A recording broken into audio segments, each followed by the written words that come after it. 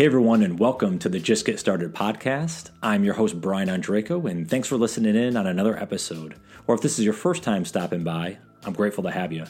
This podcast is all about the getting started moments, the turning points that got each guest started on a new path toward happiness, the ups and downs of the journey, how they were able to commit to a change, and all the lessons learned along the way. I hope you all enjoyed this particular episode, so let's jump right in and get it started.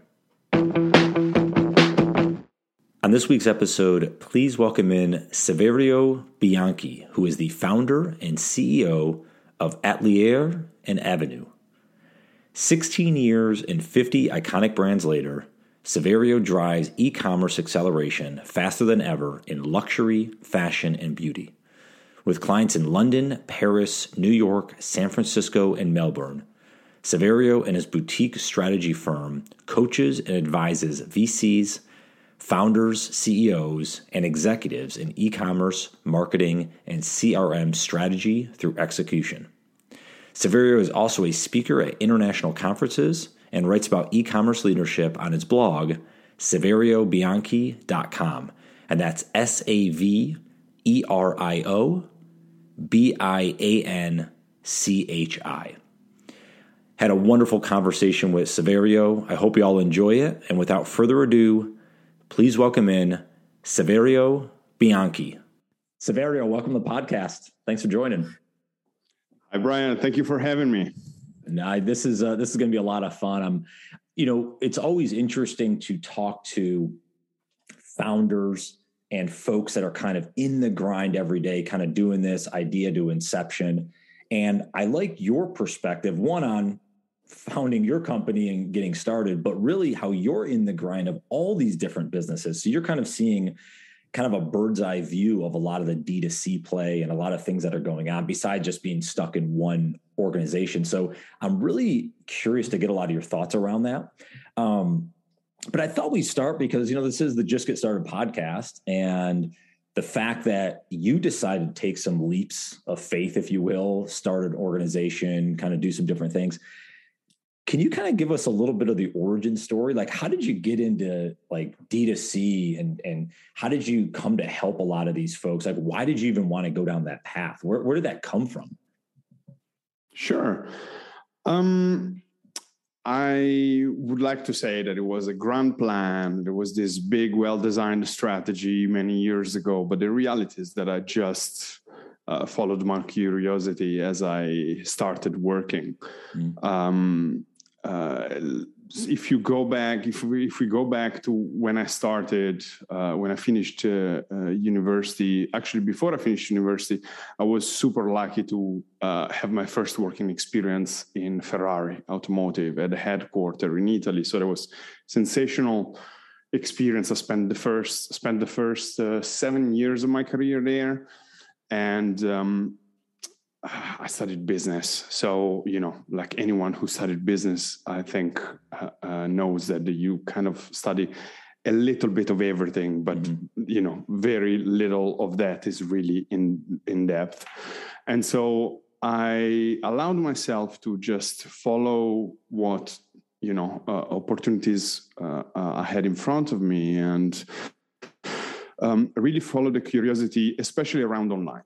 And so the first, as soon as I had the opportunity, and I was passionate about the internet, it was like really early days. We're going back like 16 years now, which is in digital and e-commerce is like dog years, right? Probably even more. So, well, if you think about it, like YouTube came around in like 2005, and yes. I mean, even Facebook 2004, I think. You start like that was about the time of it. It was still very early. Yeah, and for sure in the US, you guys had experienced it a lot sooner than we did back in Europe. As you know, I'm Italian and lived abroad for a long time. Lived in London for 12 years, and now I'm in Amsterdam. But fundamentally, as I was, experiencing working in that amazing business, and then I had the opportunity to be exposed to a number of projects, first on online procurement, and then on the CRM side of things, and then the e-commerce side of things. As soon as I moved on the let's say client side of the business, customer facing side of the business, it completely made me click, literally. And I was like, okay, this is a space that I like. How much did I learn about internet in university? Absolutely zero, because that just wasn't part of the curricula back then. And so as soon as I could, I tried to, volunteer myself into, any project that came up that was related to the internet, whether it was internal systems or internet stuff or facing the rest of the world. So anything around e-commerce and digital and CRM and all those things, I absolutely fell in love with it, but just by purely experimenting with it. And back then it was, the online was the thing that businesses would leave like kids play with, and oh, he's young, he's gonna look at it. And so there was a blessing in disguise, because I had the opportunity to play with a lot of different projects, and I had the opportunity to be on the client side, collaborating with some of the most amazing consultancy companies, and strategy consultancy companies, tech companies, and so on. And so I just started absorbing as much as I could. And proud nerd, geek, however you want to call it, and I'm very, very proud of it. I just followed the curiosity, and so fundamentally found myself into, playing and working on things that I really, really enjoyed. And so I was like, okay, this is something that really makes me happy. I enjoy the discovery of it, and the fact there's always something new going on. And again, we're going back many years now. And I can pay my bills with it. I can actually make a living with it. I was like, great, sign me up. So I doubled down, and as much as I could, I would take on more projects and within the business. And then at some point I was like, okay, this is great. I'm ready for the next step. After 7 years in Ferrari, I was like, okay. So I took a sabbatical, went to UC Berkeley to take a specialization in marketing and broader in digital. And coming back to Ferrari for a few months, I had my eyes on London. For me, London was going to be the place to be, and the place to start my career. Accelerate my career and start more the senior part of my career. And being in London was possibly one of the best strategic decisions that I took along the way. And so going back to your initial question, is how did I start? I started my business, my strategy consultancy business 10 years ago. We're coming up to 10 years. And that was 2 years after I was in London, and I had moved a couple of jobs and doing e-commerce there. Samdara, can I interject? Because I like the path here. Did you go to London working for Ferrari then? No. Okay, so you decided to leave there and pursue another opportunity. Okay. Which is, I think it's actually, thanks for bringing that up, because I think that's a very interesting point and fitting with the theme of your podcast, which is when you're so incredibly lucky, like I was, to start your career for, one of the most recognizable and strongest brands in the world and an amazing company. It's kind of a double-edged sword, because on one side, gigantic opportunity. You get to see and live and breathe from idea creation to the kind of roaring final product coming out of the plant. Everything happens in this little town in the north of Italy. Everything is awesome, amazing people and all of that. But then the downside is it's such a powerful brand that a lot of people would just not dare leaving it.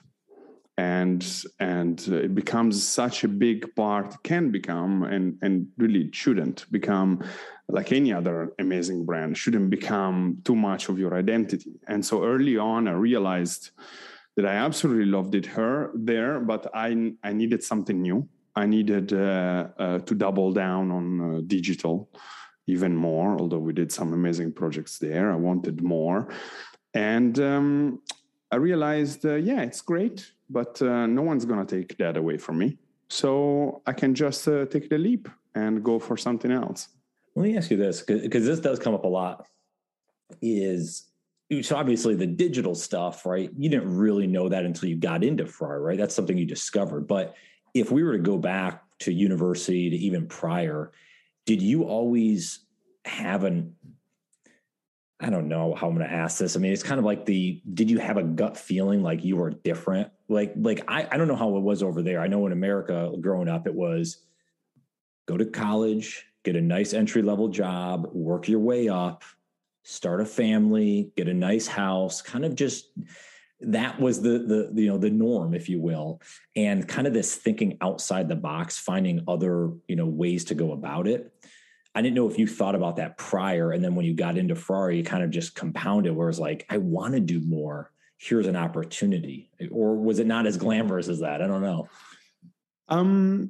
So I'll answer that with two parts, with the 2 parts answer. One is a lot of what I do now is marketing or marketing related, right? Like the technology, the sales online, but marketing is a huge part of it.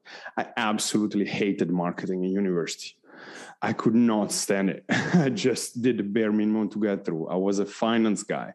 I knew I wanted to do finance absolutely, and or something else in that space. So there was not a special proclivity in that direction. But did I feel like I was different? Yes, I felt like I was different. And thankfully, I found other people that were different like me in university, because fundamentally 2 years in, and I was already sick and tired of studying.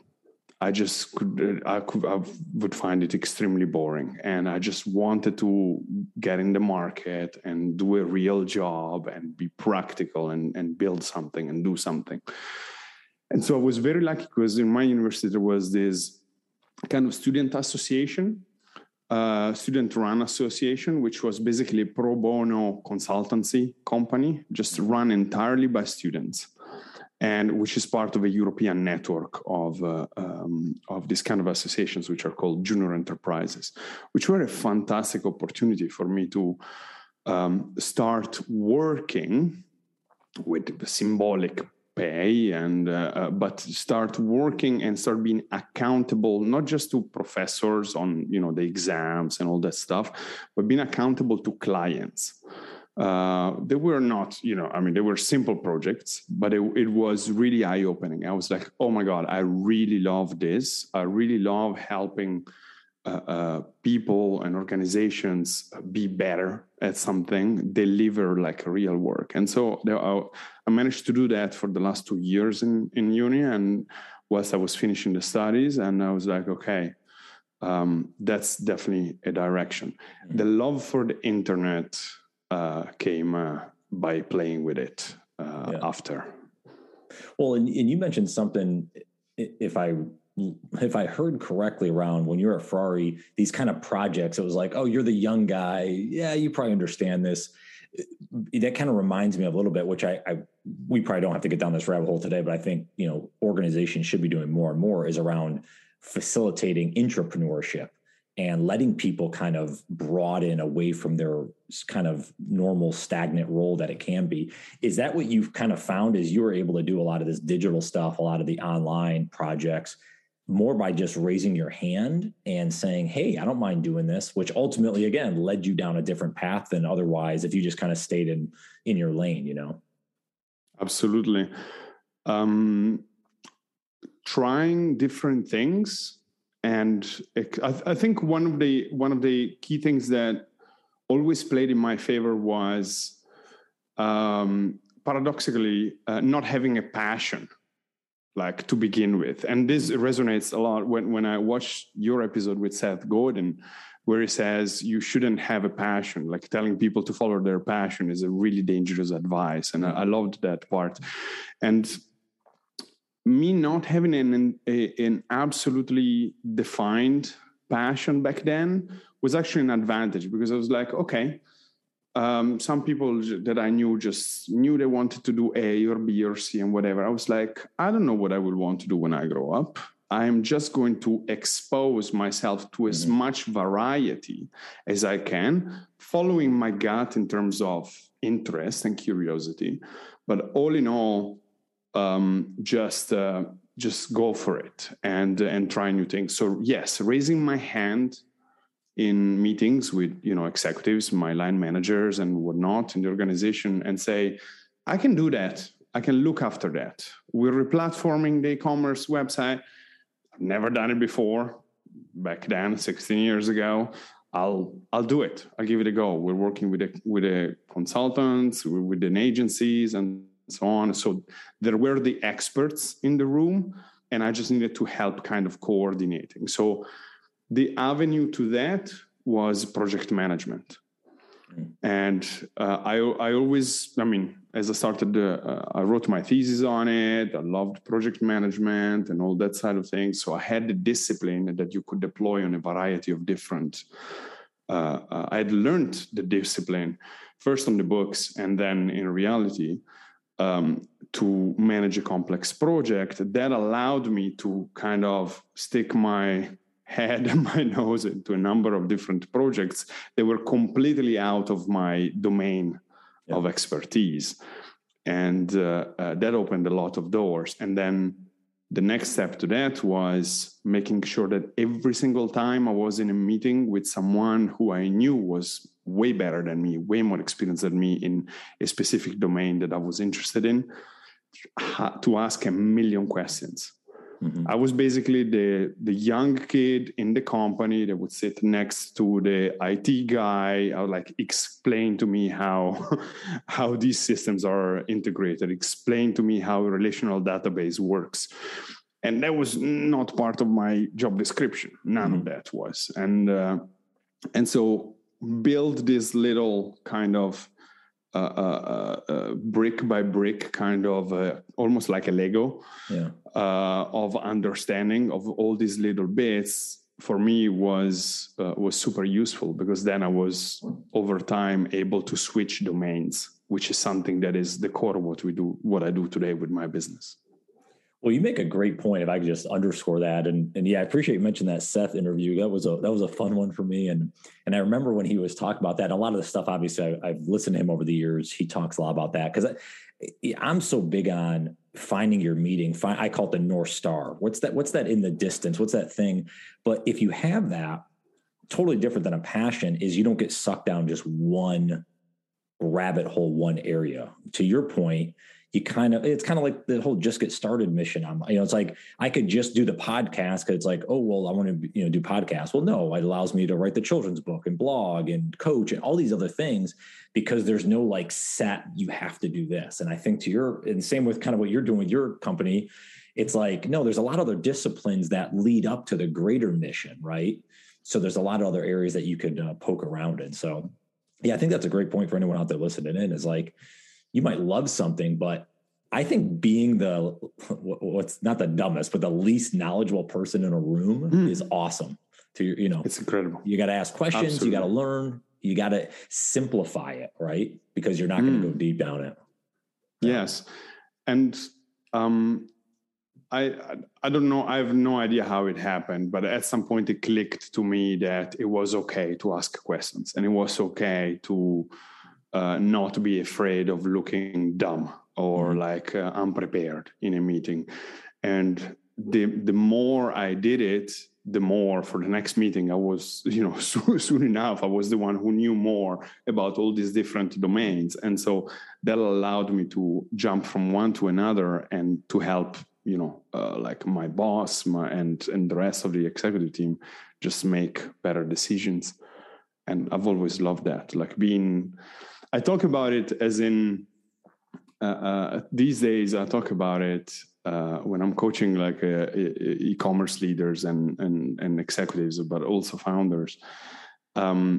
It's important to position yourself as much as possible as, and this is valid for young people as well, starting up, as almost a human API, right? Mm-hmm. You're like being that connection, that adapter between two different worlds.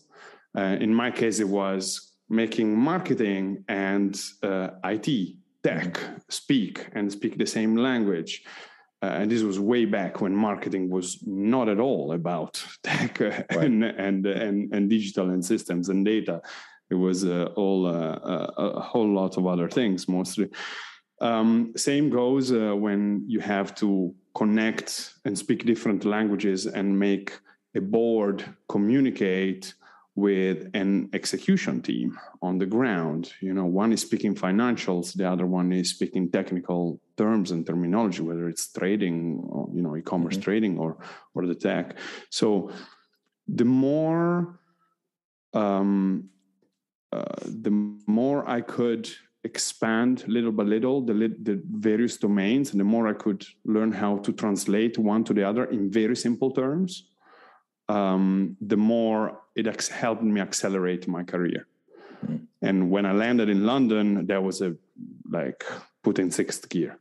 There was something that the reality really allowed what I liked to do to flourish and open lots of opportunities. Yeah, that's I'm glad you circled back to that, because that's where I actually wanted to go quickly or we don't have to be quickly, but this depends. You mentioned you go to London, and then you mentioned something along the timeline of 2 years. Like maybe you worked at an organization at that time. I'm filling, maybe you fill the gaps in for me. My question is, you didn't start your own thing right away. Were you doing that in the background a little bit as you were at another role and kind of thinking and ideating, or was there kind of like kind of more of a inflection point where you made the change from one to the other and then went on your way? So I moved to London because I found from Italy a job as an e-commerce manager at a luxury beauty brand. So like full-time job. And so I was like, okay, perfect. This is the right way to move with a secure job, and I can get into London and start, the new chapter. So I just threw myself into it and tried to do as good a job as I could, as best as I could. And then, that voice in the back of my head of, you should be your own boss. you should really do your own thing. Paired with, kind of a general problem with authority that I've always had. I was like, this sounds like a good idea. And so after that, I was like, back then I didn't have kids. And so the risks were very, very minimal. So, and especially after getting the feel for the job market there, the reality was, there was so much demand, like there is so much demand today for e-commerce management expertise that I was like, okay, I'm pretty sure I can take a calculated risk, and worst case scenario, I'll go back into corporate if it doesn't pan out. And so I left that job after the first year, started freelancing, got my first client literally, I think 5 days after leaving that job, my last day at the previous job, and did a very small mission, 2-3 weeks, quick assessment, so to speak. And they immediately offered me a full-time role to head all their e-commerce business and CRM globally. We're talking a retailer. So a bigger size, bigger responsibility, and so on. So I put my consultancy. It was such a good offer that I could not give up on that. So I put my consultancy dreams on ice for just a few more months, and spent a little over a year there. Loved it. Rebuilt a team, replatformed the website, ran the trading, the whole e-commerce spiel. Monday morning trading meetings. explaining to an old school CEO why conversion worked in a certain way, why certain channels operated in a certain way. So it was massive learning curve and managing a big team for the first time. And that was great. Lots of transformation. And after like 12, 13 months, most of the heavy lifting of the change had happened. Mm-hmm. And I was just about running the gig day in and day out. And I did that for a couple of months. And then I was like, this is boring. I think this is the right time to actually get my consultancy independence dreams out of the ice and put it into practice. And then that's when I actually started, but not in parallel. I was so busy learning and trying to absorb as much as I could from these new responsibilities and all these roles that at some point I told myself, I still didn't have kids back at that point. I had enough money in the bank to be able to, pay rent and, live normally for 6 months, a buffer. Mm-hmm. And I was like, this is enough. This is enough. In worst case, I go back into corporate. There is a demand for this kind of expertise. I'm going to give it a go. And knock on wood, it's 10 years later. I haven't gone back to corporate. How did you get you could take it in both ways. We can go to that first client, which I ended up hiring you, but maybe even more, I guess, would be interesting here is you left. How did you get your next client? What was that? What was that first one after of your second stint, if you will? So they say it's, Steve Jobs said it's much easier to connect the dots backwards than forwards, right? So the first client was a massive group who interviewed me to hire me as the digital director for their biggest brand in the UK. And for the sake of, leaving no stones unturned, I went to the interviews and to see what the thing was about. In that case, they made me like a sensational offer. Back then, it was a sensational offer. But in that case, I refused it. Because I was like, no, I'm ready to take the leap and I'm ready to consult. And so I said, thanks, but no thanks. And then they came back 2 weeks later. Okay, but can you help us as a consultant? And so that got my foot in the door in this big group. There was, really early days in digital. They're much, much further along now. And it opened the door. So the first few projects, I managed to do them for these guys. And that was incredible. Now, 10 years later, I've done like 26 projects with them globally. And in addition to a whole large number of other businesses. But to answer your question, the second client was completely unrelated to the first one, was purely by word of mouth. Someone in the business had in the first client's business knew me. They recommended me to somebody else. They're like, have a chat with Saverio. He's an interesting guy. He works in this space. Maybe he can give you some advice. And so there, the mechanism of the word of mouth started, and I had never experienced it. And I was like, oh my God, this is amazing. This is like. And that shortly after, and again, here I would like to say it was a big plan, but it wasn't. I just followed my guts and it took me there. Right. I was like, I was never particularly good to sell myself. And I'm still working on it.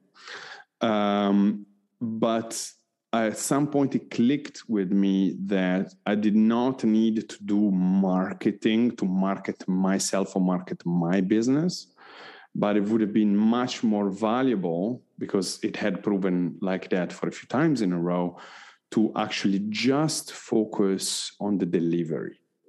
And so just focusing on the delivery of the projects and over-delivering on the expectations that were set with the clients made so that these clients became like, a large part of them actually became good friends. And in general, they became like brand evangelists for me. And so being, oh, you need to speak with this guy. Oh, you need to speak with that lady or whatever that is. And so I realized I don't need to do any classic marketing or any paid media or any of that thing for my business. I just need to focus on doing a killer job, making sure that whenever we deliver to a client, they're very happy with it. And, little by little, it crystallized in my mind the fact that basically, I used to say the returns on the extra mile are non-linear. So like going the extra mile and over delivering on an expectation of a client or anybody else has a return that is much more than linear.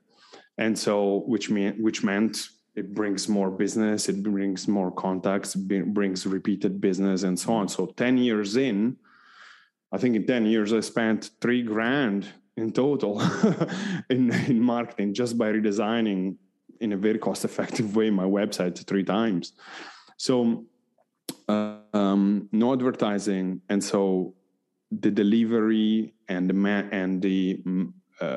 the quality of the relationship built with these people really was what got the flywheel. Well, you make a great point with the the referral business. I'm actually reading right now. I'm not sure if you ever read the book called Give and Take by Adam Grant, but it actually kind of reminds me like your story a bit. Like if you're a giver, if you just say, I'm doing this kind of because I want to do great business. I want to make this I want a great partnership with this client, but it's also, I just want to deliver. It's, I kind of look at the same. It's like, hey, if my reputation's on the line, I want to give you over 100%, if that's possible, right? I'm going to give you as much because I know it's on me, right? It's my name behind it. So I think if you just go into it with that attitude, it may never do anything for you, but there's a good chance that people are going to want to take care of you later on because you took care of them with no strings attached, 100%.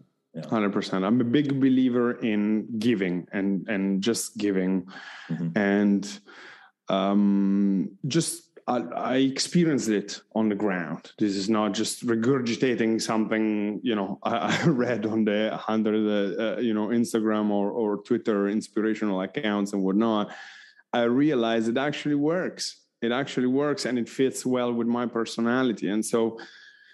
And this is something that I keep working on in the sense of trying to morph what I do more and more to fit how I feel, how my personality is, and how I like to deal with people. And so over time, that allowed me, and I say us because from a one-man band over the years, we managed to grow into a boutique, consultancy firm, which by design, I decided not to scale because I genuinely think that the moment you start scaling strategy, consultancy, and, e-commerce acceleration, which is what we do, you lose the quality. The quality goes downhill very, very quickly because you need to start having, young kids doing the job. And so the quality little by little just goes down. So I decided to keep it at a really, really strong, small group of really, really strong operators. And so that made a difference. I lost the point. Well, you're just talking about, I think that's okay. You were in a moment there. No, we were talking about just the whole idea of like, and I think this probably goes to the point of being a boutique. That's just who you were. You're like, I want it most likely. Again, I'm trying to get in your head, but like, I want it small. I want it where, we can make the decisions on the ground floor. We can kind of do everything with the clients. It's not, once it gets to a 500-person agency, there's all this oversight. You can't control the talent sometimes because there's a lot of different, so I think keeping it smaller probably goes back to who you are as a person. And you want that kind of intimate touch, Spot on, Brian, because the intimate touch, working with people that I can trust with not just my life, but the life of my kids. So not just exceptional professionals, but also people that I can share a genuine, like really good friends, and people I can share like real values with. And so I know that I don't need to control. I know that if we are delegating, splitting the work on a specific project, I am absolutely sure that the result is going to be stunning. And I know that that's the delivery that's going to be perceived by the clients. And so that was on one side on who do I want to work with me in my team. And before that was how can I work in a way that feeds my curiosity. So like, being able to work on multiple projects, multiple clients, and seeing different things and absorbing and learning. So what I was telling earlier about my early years, it just, multiplied by doing consultancy. And that for me was really great. It just made me happier and happier. And now that we are like 10 years in the last few years, then now the selection has moved, thankfully for quite a few years now, has moved to the selection of the clients.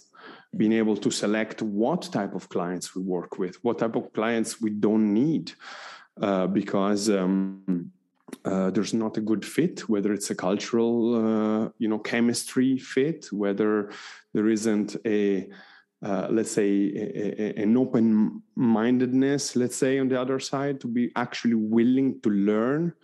I'm not in this business to go through the motions of consultancy. I don't care about that. I really, really genuinely enjoy seeing people's eyes light up when a different perspective finally clicks in their mind.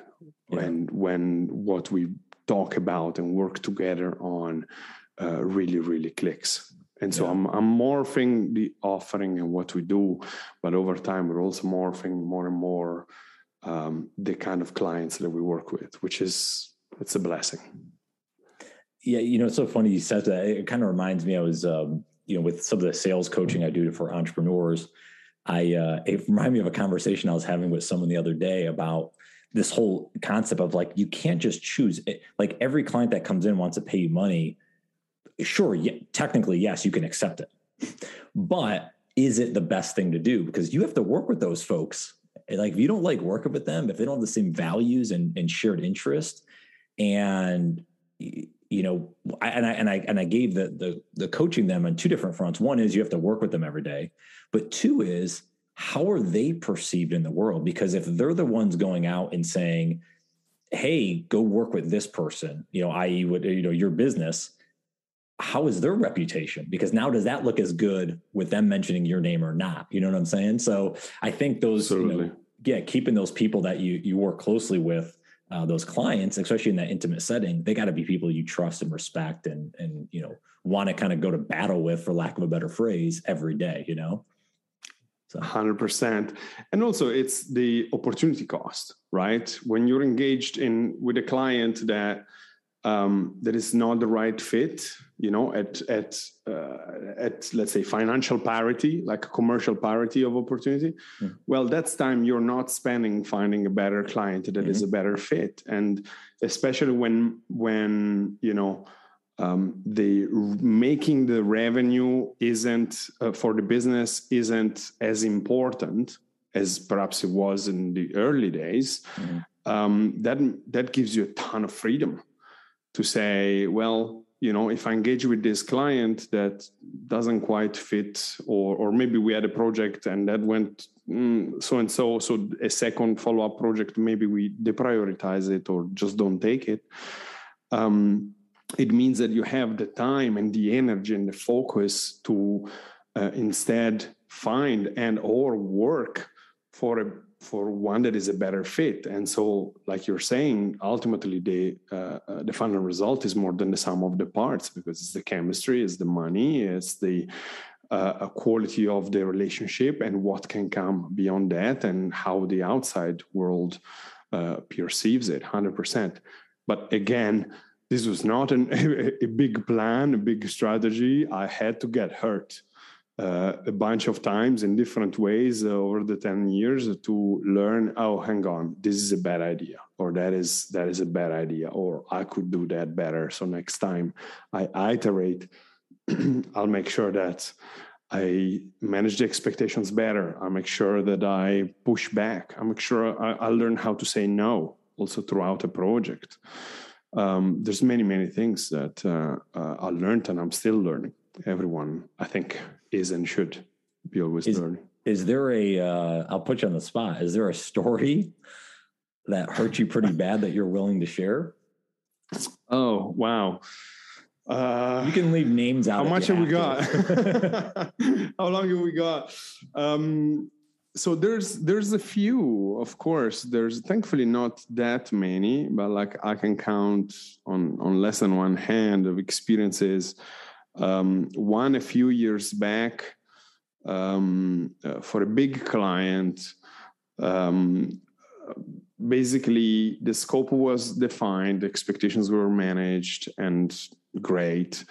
But then at some point, the client started, and I had a very good relationship with the person before working together. And then as soon as we started working together, it was got a little odd because it was trying to kind of instrumentalize what we were doing for like some secondary agenda in the business. And I just didn't like that because, and so I got pushed a bunch of times to,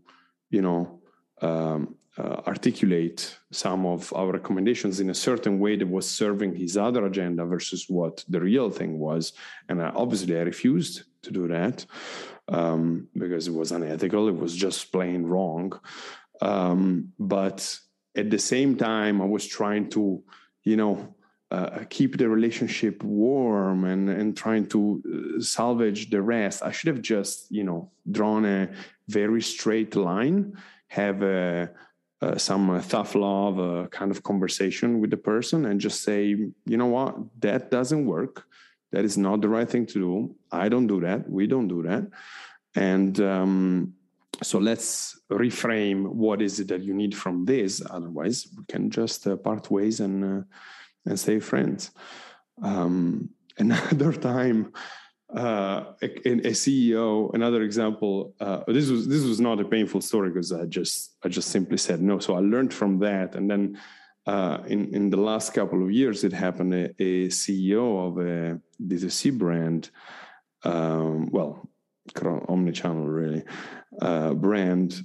We were doing a big a data science piece for them on customer lifetime value and sustainability and growth and all that jazz. And as soon as we ran more advanced, because we have data scientists on our team as well, as soon as we ran the numbers that they never looked at in that part through that particular lens, these numbers started showing a pretty painful picture as to how they were operating on a certain part of their business. And I was like, this is it. We ran the numbers 4 times to make sure that we didn't make any mistakes. And the CEO asked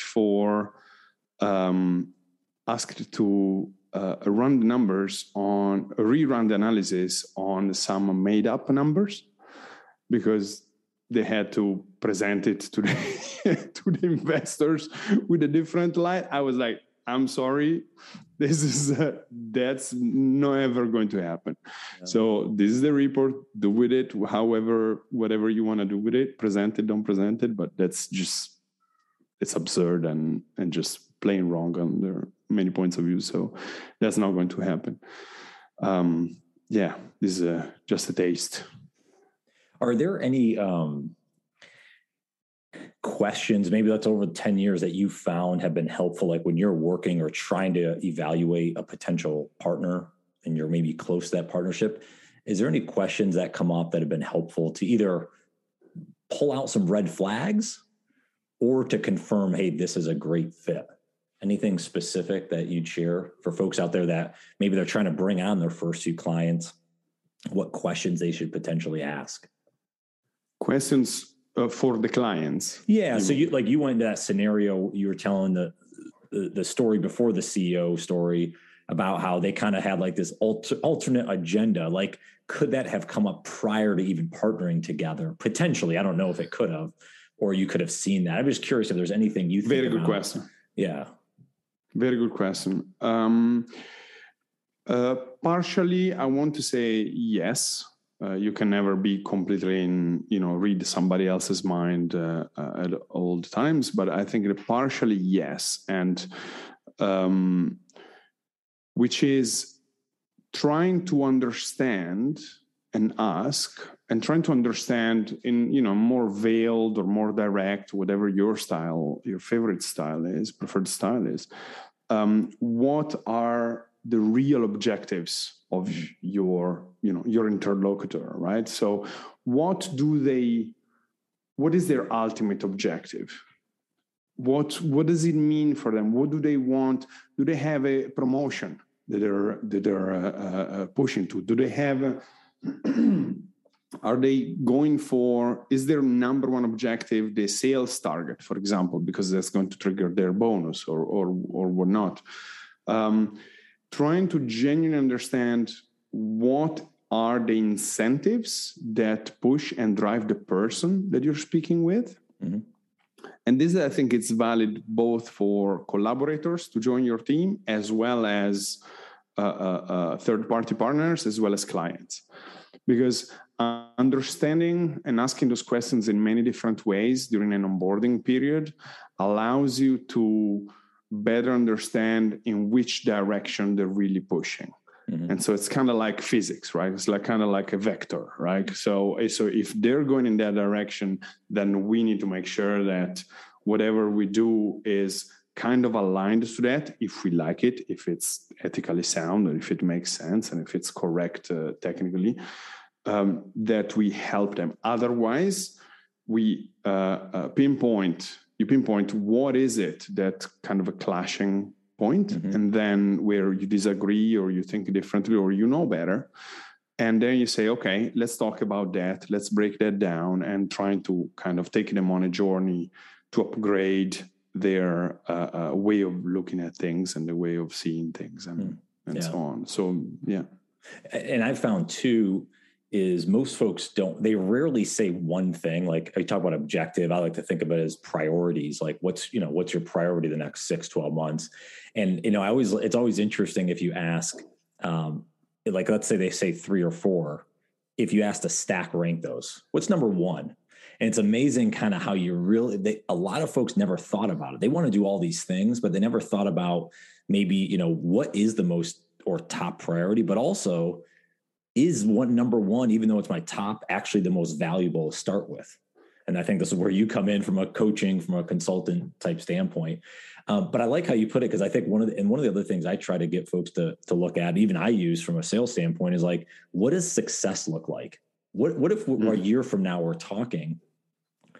Talk me through. What are you thinking about? What did we do? How did it go? Because it's interesting sometimes, I think, and you may get into this a lot, is like their thought of success is totally different. Like, whoa, wait a minute. There's no chance we can hit those. Like that's even like astronomical numbers, let's say, from an e-commerce or demand standpoint. So it's just kind of interesting is trying to get in their head a little bit about like, well, what do you actually think about this project? Is it some grandiose, like unbelievable thing, or is it actually potentially achievable? I don't know if you go through that a lot, where folks say a key driver of this project and where they want to go, and you're like, oh my gosh, like, yeah, maybe in 5 years, but not in 6 months. I don't know. Yes. In some shape or another, absolutely yes. And for example, one way that this comes to life is when an expectation is set on their side that a certain target is set for, let's say, it's revenue and whatnot, or profitability or growth. And that's the focus. So on one side, their focus is too much of on an output, mm-hmm. and not on the input and the actual levers that they can control, what's in their power to control, to generate that output. And that's a big part of what I do, is take a step back, reframe what your real objectives are is it really revenue or is it more profitability? Is it really growth, or do you need to make sure you fit within the budget you've got and to make things work from a ROAS standpoint? Because sometimes their objectives, like you said, their objective is set in a way or at a place that doesn't make any sense compared to the means that they have or to the real needs of the organization. So understanding, and the other thing is, when you're looking at e-commerce, for example, I'm the first one, and I've been doing e-commerce now for 16 years, and I love it, and it's ever changing, and some things never change, and some things change all the time. But ultimately, I'm the first one to say that it's absolutely not rocket science. Like growing an online brand, it is not rocket science. It's like a millefeuille cake. I say it's like many, many, many layers of very different domains amongst each other. Because you've got your business planning, you've got your strategy, you've got your talent management, you got your technology, you've got your performance marketing, your brand building, you got your data. I mean, you get so many layers of completely different domains, but it is not rocket science. And all in all, today, I believe most business leaders know what are the ingredients of this recipe, but the prioritization, what makes the most sense for them, for their organization, for their business, is what really makes the difference. Everyone knows that SEO is important, the performance marketing and your cost of acquisition should be within a certain range, that CRM is important, that you need a website that converts well, blah, blah, blah, add another 1,000 points. Yes, but what is the most Pareto efficient use of your time and your resources?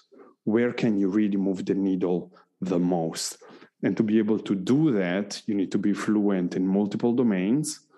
You need to be to understand the unit economics of it all, and you need to be able to make choices and pick your battles. You cannot tackle everything. You need to tackle the smallest number of levers, use the smallest numbers of levers to get your biggest impact. And then iterate, rinse and repeat. I'm not saying anything new here, but ultimately that is the game, and stay on top of it. And also try not to get led astray by the latest shiny gadget, because that's a big, in digital, it happens all the time, and that's a big issue, especially for large organizations. Yeah. Well, I think this goes back to having that shared goal, because you can, if someone can say, hey, my buddy at this company, they're using this really neat widget or tool, like, hey, can we do that? And it's like, well, you can, but that takes us off this strategy that we had, So I think you got to, sometimes you have to herd the cats a little bit when you're absolutely. Absolutely. Especially people who are like in middle management, I'm thinking like e-commerce directors or marketing directors and their teams. 9 out of 10 times, unless it's a online only business, like a tech business, so that's a different world. But I'm thinking consumer brands and retailers and so on. That team, the executives above that team, 9 out of 10 times, and have absolutely no idea what their job is. They don't know what those levers are, because you're 50, 60, and this is not to be ageist at all, but because it happens also with younger people that just had a completely different background. You could put a 30-something years old finance person knowing absolutely nothing of e-commerce, and so you need to translate. They don't just need to do a great job at what they do. They're possibly the only people in the organization that need to do a great job, because they're expected to do a great job, because e-commerce is the highest multiplier kind of retail channel that you can have. But at the same time, they need to teach up. They don't just need to manage up, they need to teach and coach up. And you can take the horse to the river, as they say, but you can't make him drink. So sometimes they just have a work life that's harder than they should have.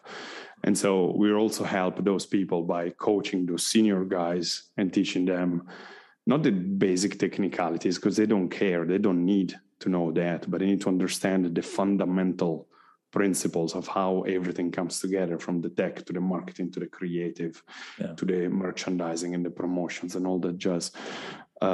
So that those guys on the ground can actually do their job and don't have to babysit their CEO or their CFO and whatnot.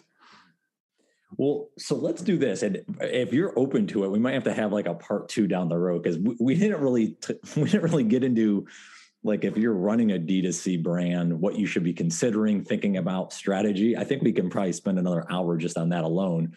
I'd love to. So if that's game. Well, let's end on this, though, for, I think we'll call this part 1, because we've talked a lot about kind of someone kind of in your position. You decide to start a company, grew it a little bit. You decided not to like massive scale because you like the boutique aspect and working more intimately with clients. So if someone's out there thinking about whether they're in a current job and they're thinking of leaving, maybe they just recently left, you can kind of take it from whatever perspective you want. But is there any words of encouragement, insights? Maybe it's a quote that, you kind of live by or read.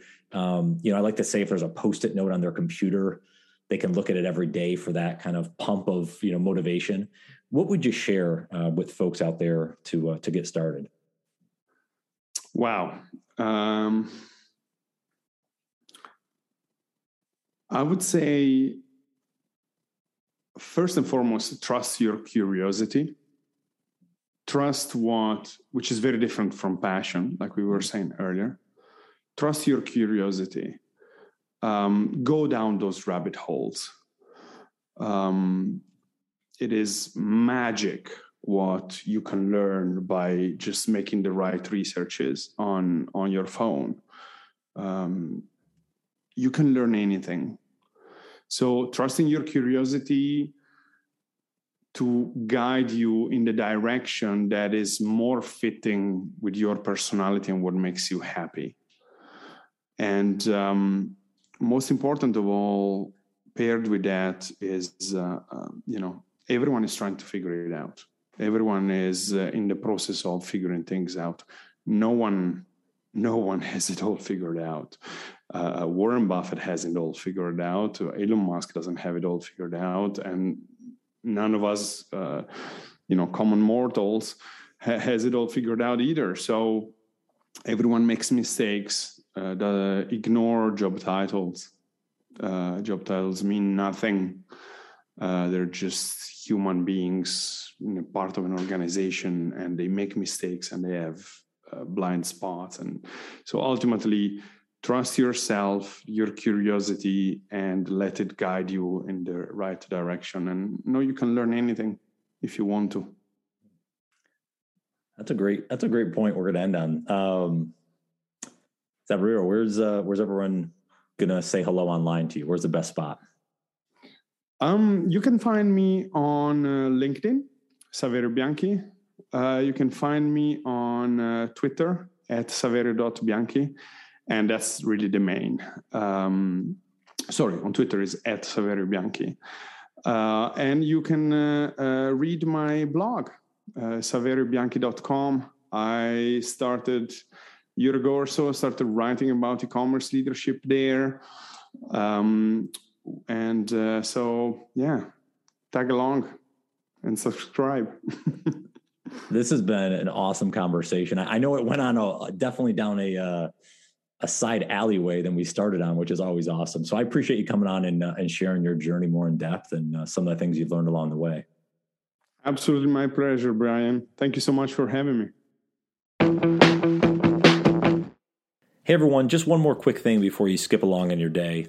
If you do enjoy this content or other things that I've put out, or just enjoy learning more and trying to adapt your thinking to become happier each and every day, there's a couple of things that you may benefit from. If you go to my website, brianondrako.com/subscribe, you can sign up for my newsletter that goes out once a week. And that's really a digest of a lot of information that I gather throughout the weeks, whether it's a new video that I think could be informative or a podcast that's been valuable to me, book that I might read, etc. Secondly, I blog 3 times a week, and these are more micro blogs, 1 to 5 minute reads, short digestible blogs that'll send right to your inbox on Monday, Wednesday, and Friday morning. So check that out on my website, brianondrako.com/subscribe, if you think it's something you might enjoy. I hope you all have a great day, a phenomenal week, and we'll talk to you soon. Take care.